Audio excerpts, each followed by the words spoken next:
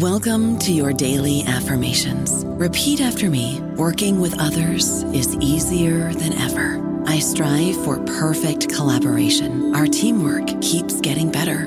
Yeah, affirmations are great, but Monday.com can really get you the teamwork you desire. Work together easily and share files, updates, data, and just about anything you want all in one platform. Affirm yes to start, or tap the banner to go to Monday.com. Dreaming of a better sleep? Tossing and turning is not your destiny. And Ollie is here to help. Ollie invites you to sink into sweet, sweet slumber to improve your mental and physical health and overall wellness. More than just melatonin, Ollie's ingredients help you unwind your mind for a delightfully dreamy drift off. Sleep is on the way at Ollie.com. That's OLLY.com.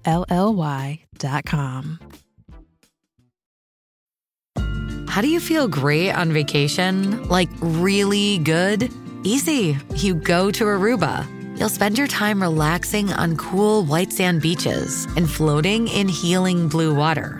You'll immerse yourself in natural wonder and find your center on an island where things move at your speed. You won't just feel great, you'll feel relaxed, renewed, and ready for life. That's the Aruba effect. Plan your trip at Aruba.com.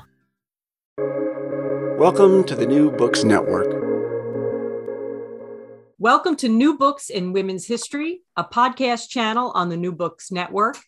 I'm your host, Jane Semeka, professor of history at Brookdale Community College. We are recording this episode on Veterans Day, and it's fitting that we are discussing the Cold War. Today, we'll be talking to Tanya L. Roth about her book, Her Cold War, published by University of North Carolina Press. Dr. Roth, welcome to the show. Thank you for having me. I'm so excited that we can talk about this, have this conversation on Veterans Day in particular. Dr. Roth, I wonder if we could begin the interview by you sharing a little bit about yourself. Yes, I'd be happy to.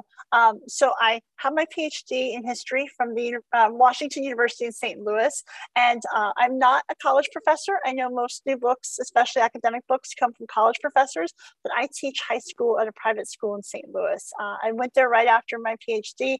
It's been a fantastic place for me these last 10 years. I get to teach 9th grade, 10th grade. I've added 7th grade, which for me, I think has been a really big part of helping me get to this point of writing this book, that having the space these last 10 years to think about history in different ways and different levels and how we tell history. This is definitely a fundamentally different book than it would have been 10 years ago. But I live in the St. Louis area with my husband and my 8-year-old son. And I'm pretty much a history geek who also reads a lot and watches Doctor Who. So I have to throw that in there. That's great. How did you come to write Her Cold War? This was when I finished my degree, and I walked out the final year already with this job in hand. And a lot of people said to me, "Oh, you're never going to write your book." I said, "Oh no, I'm writing the book." Because when I was in the process of doing the dissertation, one of the unexpected but best parts was getting to interview a number of women across the country about their service, and then also read other oral history accounts and listen to other history accounts. And I thought, these are stories that need to be told. We don't recognize these women's contributions enough in our history. And I want to tell these stories. I want to honor them in doing that and really add to our understanding of women's history. So I always had it as something I wanted to do. The longer piece of it is that I kind of fell into the topic as an undergraduate, thought it was just like a year-long project. I was doing World War I at the time. And then I was like, well, what happened next? And I just couldn't let it go. That led me to graduate school. So it's kind of been an obsession in a way. But the big thing I think was making that decision 10 years ago to say, no, I'm going to do this. This is going to be a book that I write. And about 5 years ago, I started the revision process and looked into how to go about it. Not easy when you're teaching full-time, I mean, for anybody teaching full-time college or anywhere, but doing it around a young child and trying to figure out how to redo this without the same support network that I had in graduate school. And a few times I thought it was going to disappear. But to be honest, in late 2018, I took a chance and sent off a version of this to the Society for Military History's Kaufman Prize. And I thought, well, maybe I'll get an honorable mention or something, and maybe that'll help me get a contract somewhere. And then I got notifications saying that I won, and that was it opened doors. Having that, being able to say, hey, this is a prize-winning manuscript. University of North Carolina Press was definitely interested, and the readers were interested, and it's been a couple of intense last 2 years of revising and going through the process. Oh, that's great. Well, the Cold War is not a traditional period in U.S. women's history. In my women's history course, we discuss women in the military during World War II, but then we turn to the civil rights movement and the women's rights movement. I think that this book really fills a gap in the study of U.S. women's history. Can you explain the theme of your book? Yes. I remember when I first started studying women's history, it wasn't something I'd encountered before undergraduate. And I think the things that stood out to me was this women's history. And my mother was born in the early 50s. And I remember wondering, oh, was my mom was the age to be an activist in the 70s, but she wasn't. She's not a person who identifies that way. So I think there's a little part of my head that was thinking about that yes, there are many women who were activists and active in change, and their stories are so important. It's fascinating. But there are other women who do things too. And I was thinking about, like you said, there's that gap. We go from World War II to this change in the 60s, 70s. But having grown up at the end of the Cold War, I was always thinking about the Cold War. And I thought, well, what happens after World War II? So I think one theme of the book is how we have these moments of change that happen. And when we teach women's history, we talk about the different waves of feminism, but what happens in between the waves? Does it go away entirely? So I think one piece of it is, how do women still press for change when they either don't identify as activists or when there's no activist movement to support them, which maybe leads us into activism later on. But also it gets at, how do we change how we think about gender roles? So one of the things, it's a time in the 40s and 50s when thinking in terms of women's jobs, there's a sense of what I call gender difference philosophy, thinking about men and women as having very distinct gender roles. And so they start conceptualizing what it means for women to be equal by thinking about unique roles for women. Women are women, and here are the roles they can do as well or better than men. We can have separate defined spaces for men and women and still have them both be equal. And that's not really the guiding principle anymore. The second wave feminist movement in the 70s gets us to what I call gender sameness philosophy, which is more about, no, we're not going to worry about gender differences. It's more about an individual basis. So what are your capabilities as a person versus my capabilities? And how do we create roles in the military or other institutions based on that? And those two ideas of gender difference and gender sameness play a big role in how women's roles get defined, as you can imagine, but also it tells us something about how our society is changing and thinking about women's place in work, in national defense, in all areas. Oh, yeah. So one of the great points that you make is that the military, not normally viewed as a progressive institution, was important in normalizing equal pay and promotion for women. Can you explain the importance of the policies that helped further women's rights? This was one of the things that really got me into this. I think that was, again, with at the time a limited understanding of women's rights history. I knew that equal pay was a sticking point. I knew equal pay was still a sticking point today. And I thought, well, this is really interesting. I noticed that in the late 40s, in 1948, the Women's Armed Services Integration Act gives women equal pay. I was like, wait a second. They give women equal pay. Nobody's talking about this. 25 years later, women are asking for this, but nobody's talking about this in 1948. This seems like a really big deal. And part of it that they're dealing with is this is practicality. During World War II, there have been women in all the different branches of the military. First is auxiliaries, so they're kind of serving alongside of it. When I think of auxiliaries, I think in my brain, I go to the idea of a motorcycle with a sidecar, which is not like the best image maybe, but where you might have the army is driving the motorcycle and the woman's in the sidecar, maybe navigating, I don't know, but like attached to the military, but not fully in it and not in control. And they have some problems early on in the 40s. And they're like, oh, this doesn't work. So if we make women auxiliaries, they can't get specific benefits and they're on a different unequal pay structure. And they're not necessarily thinking unequal is a problem in the 40s. It's more about how do we administer all these people as the military becomes this huge bureaucracy that hadn't existed before the late 30s, early 40s. So in the debates over the Women's Armed Services Integration Act in 47 and 48, like, it's really practical. If we can just make one pay scale, one promotion scale, they do create some separate promotion ladders in a couple cases. But in general, it's this basic idea. If you are a private, it doesn't matter whether you're male or female, you're going to get the same pay. It doesn't include, for example, there are other places like combat pay. During the Korean War and the Vietnam War, there will be instances in which men will make more money, but just based on rank, flat out rank, there's an equitable structure that's put into place that they're not worrying about gender. So that, I think, it's really important, even though there's flaws to it, right? If men still have access to hazard pay or other benefits, there's still something that's not fully equal as we might imagine it today. But that's still an important foundation to say that, nope, we don't care what your gender is. You come in the military, you're going to be a private first class, and you're going to have the same pay. That was huge to me. There were other scholars like Dorothy Sue Cobble have talked about how women in labor unions were trying to get equal pay, but that wasn't really going anywhere. So this just seemed like, whoa, what's happening here? And I think that's important. I think that becomes a standard in the government as a whole and other places. But we don't think about it. It just kind of disappears because I think we tend to think that so much more employment happens outside of the government or the military, but certainly the Cold War military was huge for so much of the time that it's worth thinking about that.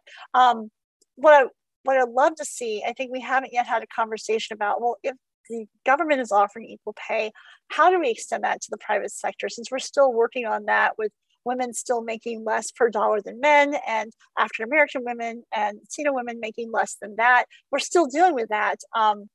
So I think it's still a big active question, but I still think it's pretty neat that the military is laying this foundation that we should be building on a little bit more than we already are.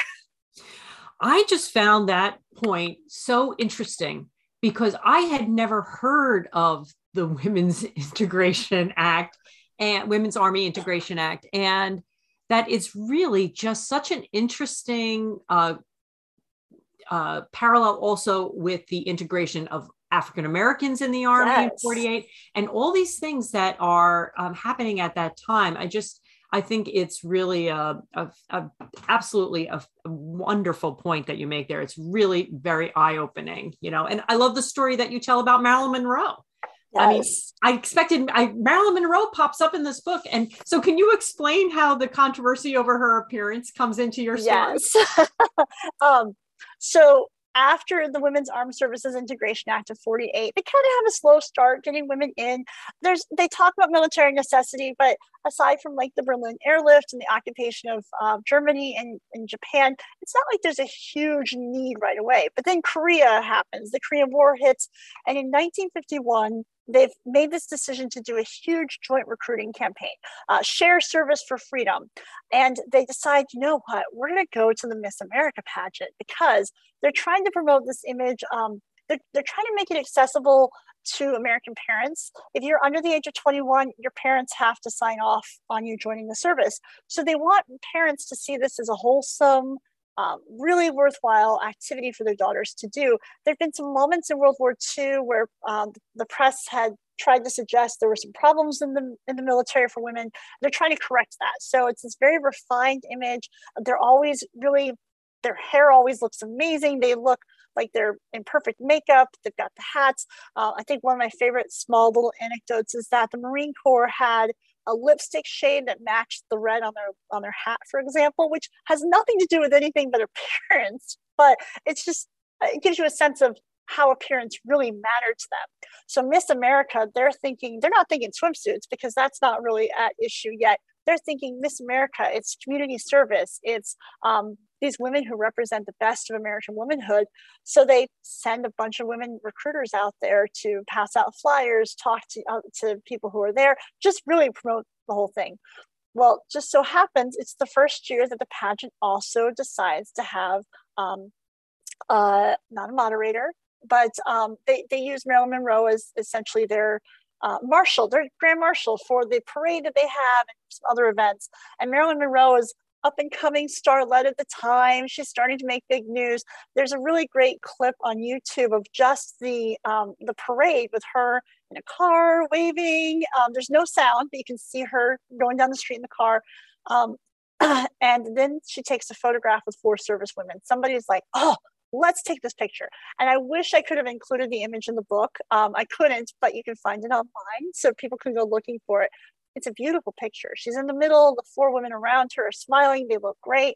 The article that I found when I found this in a scrapbook in the National Archives, it was something to the effect of Army official orders photograph killed. And within hours of seeing this image, disgruntled Army official said, no, we can't publish this. And if you look at it, by 1950s standards, I mean, maybe Marilyn's dress is a little low cut. It's certainly much lower cut than the service women around her. So they're worried that people will see that and start associating service and sexualization, and they don't want that. That's not their interest at all. So they try to cut it, but of course it gets published. And today it's on the internet, so it didn't work very well. Of course, about a year later, Marilyn's footage from the parade also becomes the cover of Playboy, so I'm sure that wouldn't have helped.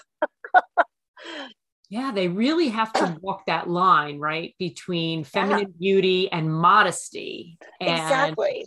You know, that you're not sending your daughter off to be in the army and to be kind of become promiscuous. Yes. Right. And there's that fear. That's a really thin line, I guess, that the army has to walk between feminine, you know, real feminine outward, you know, makeup and hair and clothing and also promiscuity. And, yes. You know, and certainly I think Marilyn Monroe is she really knew how to walk that line in her own career, but I could see how that really created a publicity nightmare for the military at that time. Really interesting. So what jobs were open to women during the Cold War? You know, how were they trained to have military careers and to be in the military?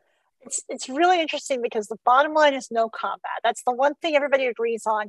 And during World War II, women had done a number of things. Like there had been women fixing trucks or driving trucks and things like that. But there's a conversation early on where somebody says, look, we know women can drive trucks and fix them, but are we using them the best way if we do that? It's where this gender difference idea comes in, that they're thinking, surely there must be things women are better at that we can put them in. We've got men who can do that. If we need to, we'll use a woman. But not that she can't do it, we just, like you said, it's that image. They don't want to have a bunch of women getting dirty and grease necessarily. It ends up being a lot of jobs that are similar to what women do in the civilian world. So a lot of desk work, but they're doing it. One of the things I think is interesting is that we can look at it and say, okay, they're secretaries, they're receptionists. They're also doing public relations. They're doing recruiting. Some of them move into specialized jobs like engineering related fields, meteorology, cartography. So, and especially in particular, I got to interview the mother of a good friend of mine from graduate school, and she was in the waves in the early 70s, just before things switched. And essentially she was working on early computers. So there's a lot of ways in which it's stuff that doesn't look necessarily like, wow, what an interesting job, but they're doing it at them in very non-traditional places. So you might be stationed in Japan, or you might be stationed in St. Louis, Missouri, or Washington, D.C., but also it's just that context differs. So they say that they're going to test them and see exactly where they're going to fit best. It doesn't always work that way. Sometimes women would come in having done secretarial training in high school. And I think I talk about one woman who spent years helping her father's dentist practice. And they're like, yeah, we're going to put you in dental support because you've got the training. And she wanted to do something else entirely. Or a woman who got the highest score on electronics in her class. And they're like, yeah, you can totally do that. And then they went, oh no, that's a man's field. You can't do that one. And that changes over time. In the 50s and 60s, it's fairly regular. We get a few exceptions here and there with some really interesting roles, but it is pretty similar. I think it is, though, the benefits and the equal pay and the opportunity for travel and training. It's those ancillary things on the side that make it something a little different than just getting a job on Main Street, perhaps, with the people that you always knew. I don't know about you, but I'm very busy and I don't have a lot of time to cook. That's why I subscribe to Factor. Eating better is easy with Factor's delicious, ready-to-eat meals. Every fresh, never frozen meal is chef-crafted, dietitian approved, and ready to go in just 2 minutes. You'll have over 35 different options to choose from every week, including Calorie Smart, Protein Plus, and Keto. These are 2-minute meals. Factor meals are ready to eat and heat, so there's no prepping, cooking, or cleanup needed. They're flexible for your schedule. Get as much or as little as you need by choosing your meals every week. Factor is the perfect solution if you're looking for fast, premium options with no cooking required. Sign up and save. We've done the math, and this is important. Factor is less expensive than takeout, and every meal is dietitian approved to be nutritious and delicious. Head to factormeals.com/NBN50 and use code NBN50 to get 50% off. That's code NBN50 at factormeals.com/NBN50 to get 50% off. Yeah, it's like fringe benefits of having a more exciting life, right? That the opportunities for that generation looked pretty limited. Absolutely. And this is like, one of the off-ramps that you could take that was socially acceptable, but offered a little bit of adventure. It really is very enticing to people who didn't want to go down that traditional track. I think it really is. So the book also takes an intersectional approach. Yes. So can you talk about how the military created opportunities for women from different backgrounds? Yes, absolutely. There's a few ways we can think about that. So on the one hand, going from our last conversation, we were just talking about women who are maybe not able to pay for college. So there's definitely a class level here. And several of the women I spoke to said, well, college wasn't an option. And I know we think of after World War II, college enrollments get higher and higher in the US. There's still a lot of Americans for whom that's not true. And this is a great way to go another direction. But what I think is really interesting, and I will be totally honest, I think there's a history that needs to be told here about African-American women in the military, and I'm just barely scratching the surface. And this is something that I would love to see another scholar come in and really do something great with. The Women's Armed Services Integration Act of 1948 passes June 12th. 6 weeks later, on July 26th, Truman orders the desegregation of the military. There's been a lot written about that, but it's not been written about in terms of women's service.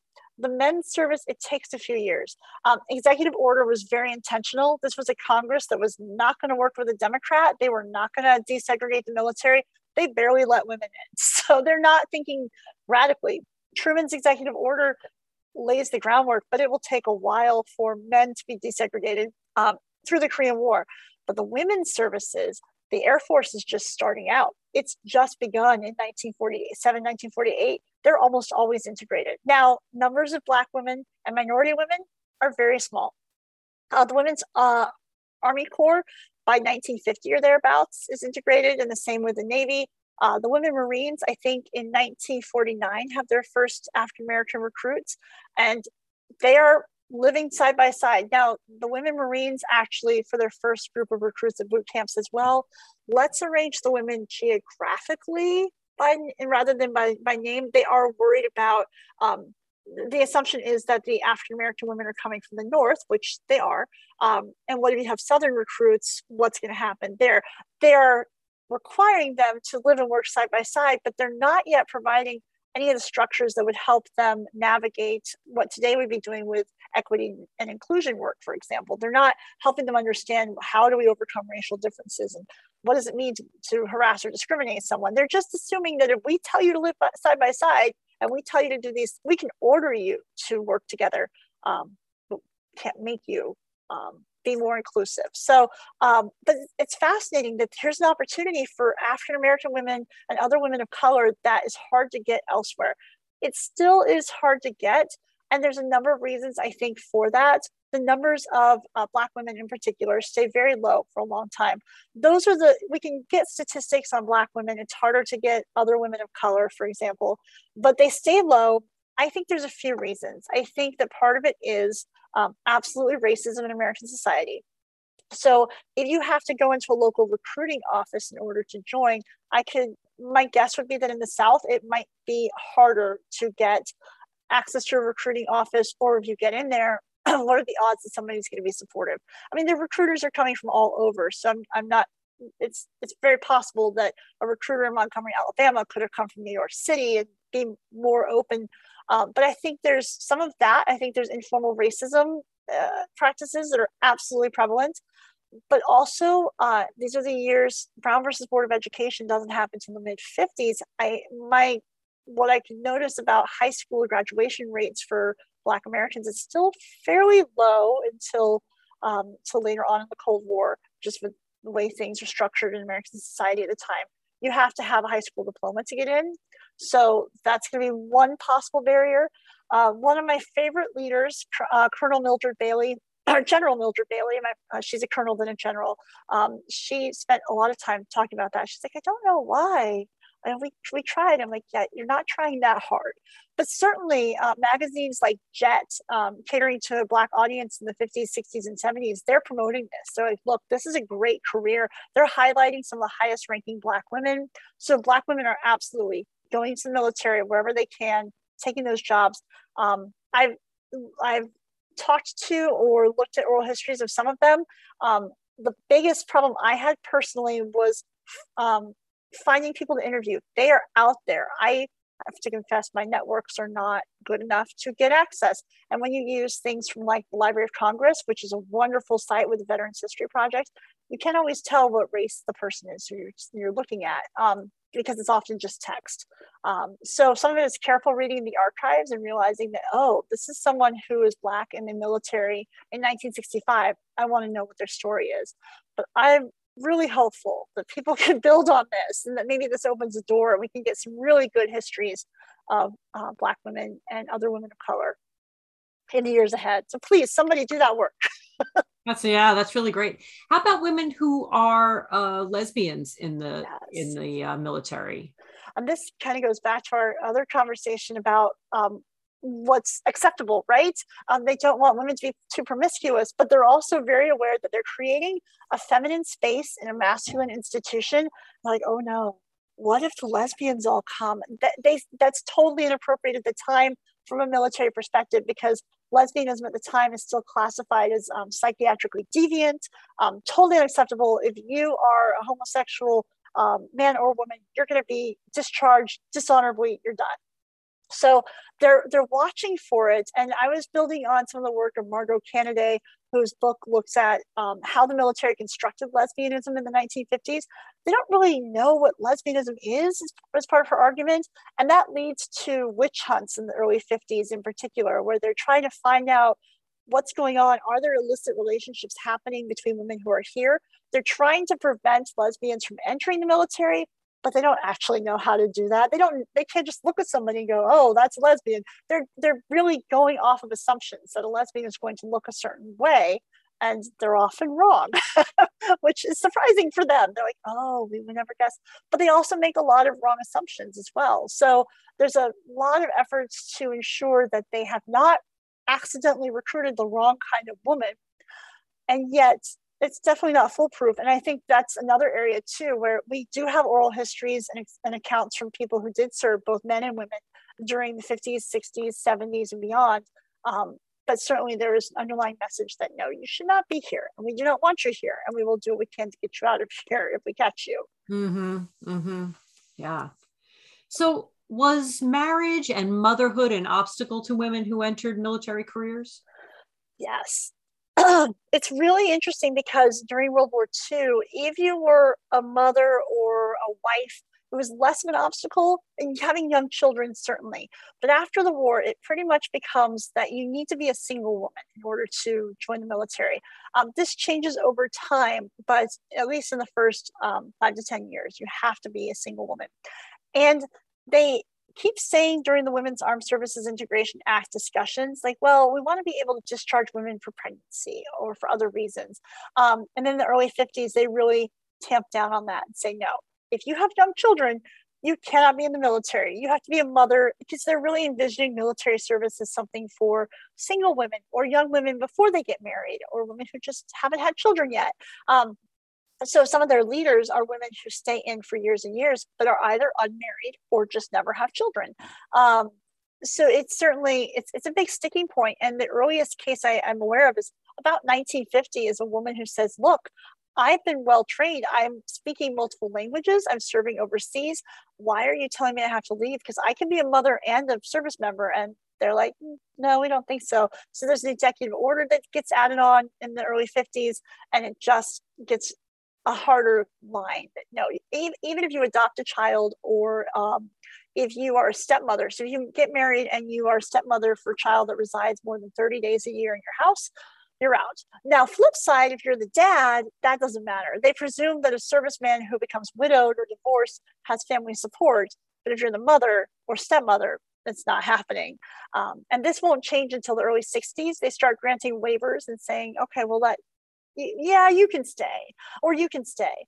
And in the 70s, they start to really change it. But it's still an issue today. For example, there's just an article last month in the Washington Post about a woman who at the Air Force Academy was pregnant while she was a student, and had to literally pay to adopt her child out to her parents, and then pay to adopt her child back once she finished her education, which blew my mind. I knew it was a problem in the 60s and 70s, but I was not aware that we're still facing this issue today. Yeah, it's really interesting. I mean, because they really make a big investment in these women, training them. Yes. And you would think they would want to retain them. And it also, I guess, really affects women who are building up enough years for retirement and pension, right? I mean, yes, because that's really a big part of your employment goals, right? It is really to get is. to retirement so that you get the pension. Exactly. And there's a lot of women who, I think they can get away with this for so long in the Cold War, because a lot of women come in for a year or two or three. A fair number of them don't finish their service necessarily. They've got some turnover issues for various reasons, but the women who do stay, you don't want to lose them. So Jordine von Montauk in the Navy in the early 70s, she's been in the military for more than a decade. Her husband's in the military, and they get pregnant, and she goes to the Navy and says, look, you have trained me, and I have had a career, and I am this close to retirement. And they say, well, okay, you can stay, but you have to retire on your first eligible date of retirement. Fortunately for her, by the time she reaches that date, they've changed all the policies, and she serves till her daughter's in high school in the 80s, which I think is just fantastic. I mean, that's pioneering right there. Yeah. She waits him out. Yes, it was great. She waited it out. Yeah, that's really great. Yeah.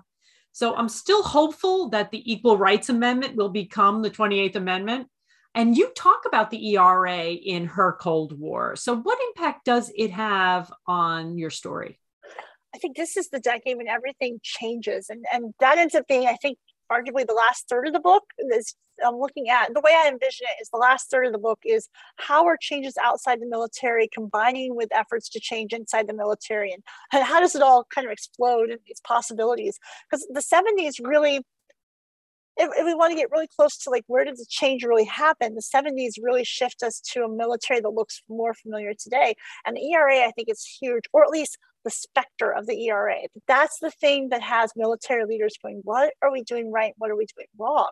So you've got pressure from women in the 60s and the early 70s, but then, and there's other things happening. So for example, 1973, the Supreme Court rules in Frontero versus Richardson, which I love not only because Frontero was in the military and she was fighting for spousal benefits, because the policy said, if you're in the military, your husband cannot be considered a dependent for benefit purposes.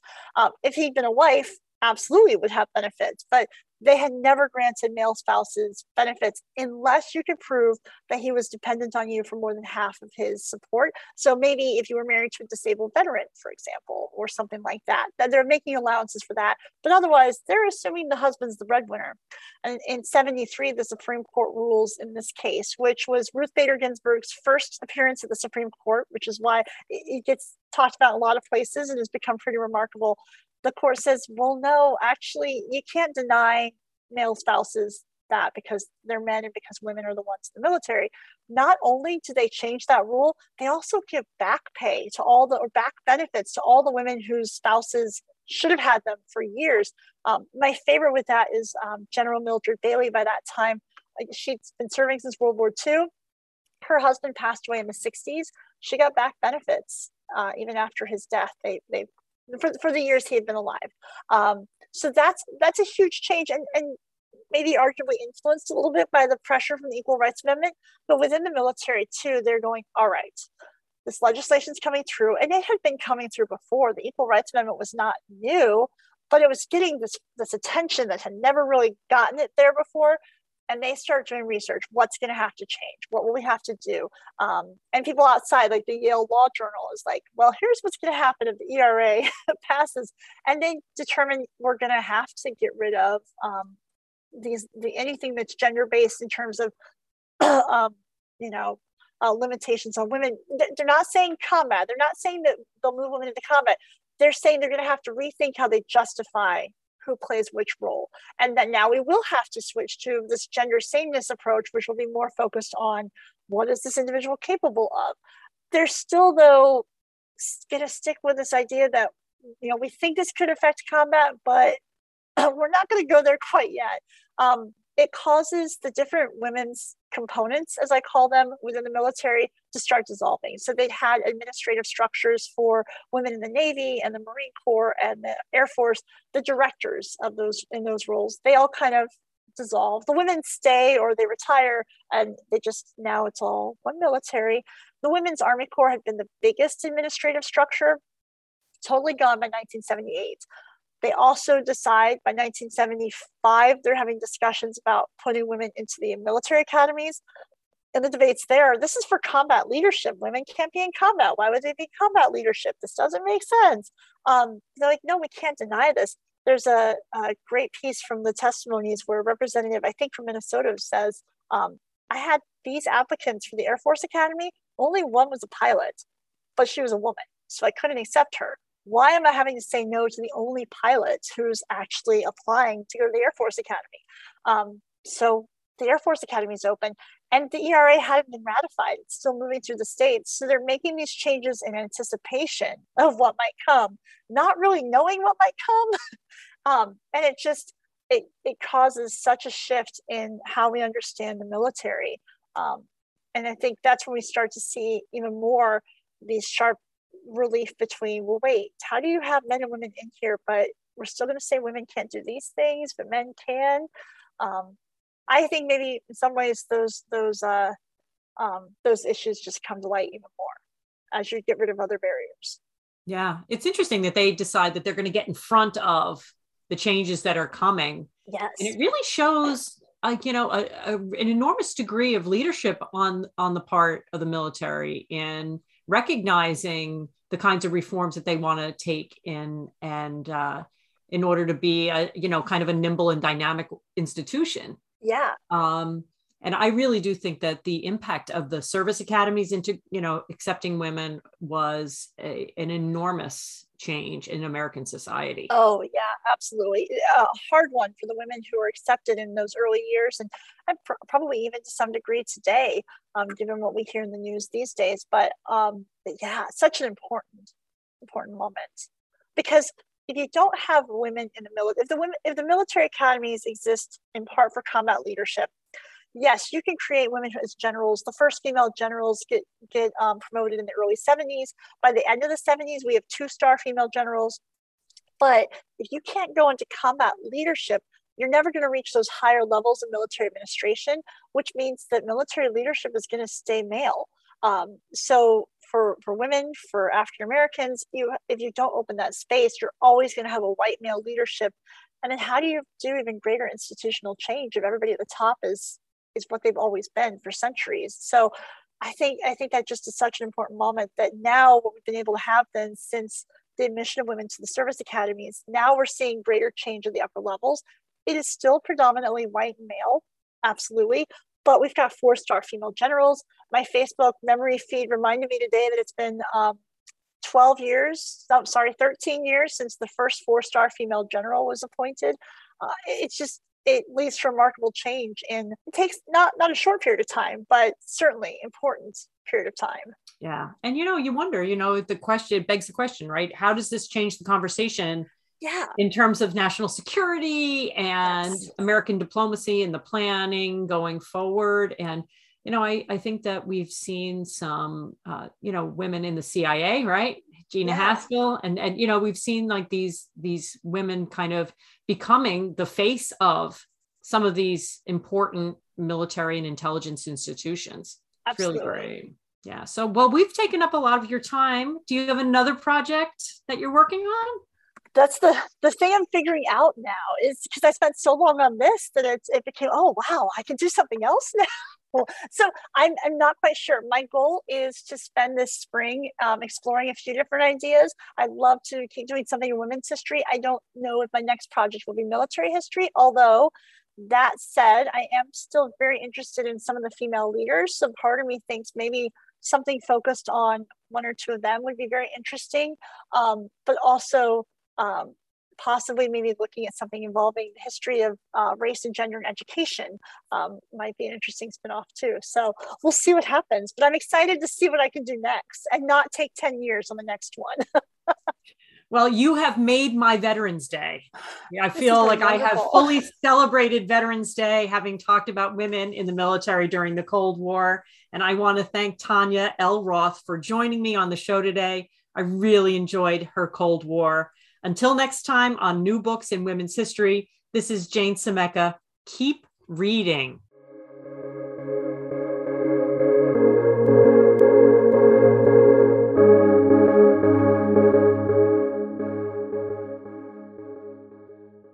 With Lucky Land Slots, you can get lucky just about anywhere. Dearly beloved, we are gathered here today to... Has anyone seen the bride and groom?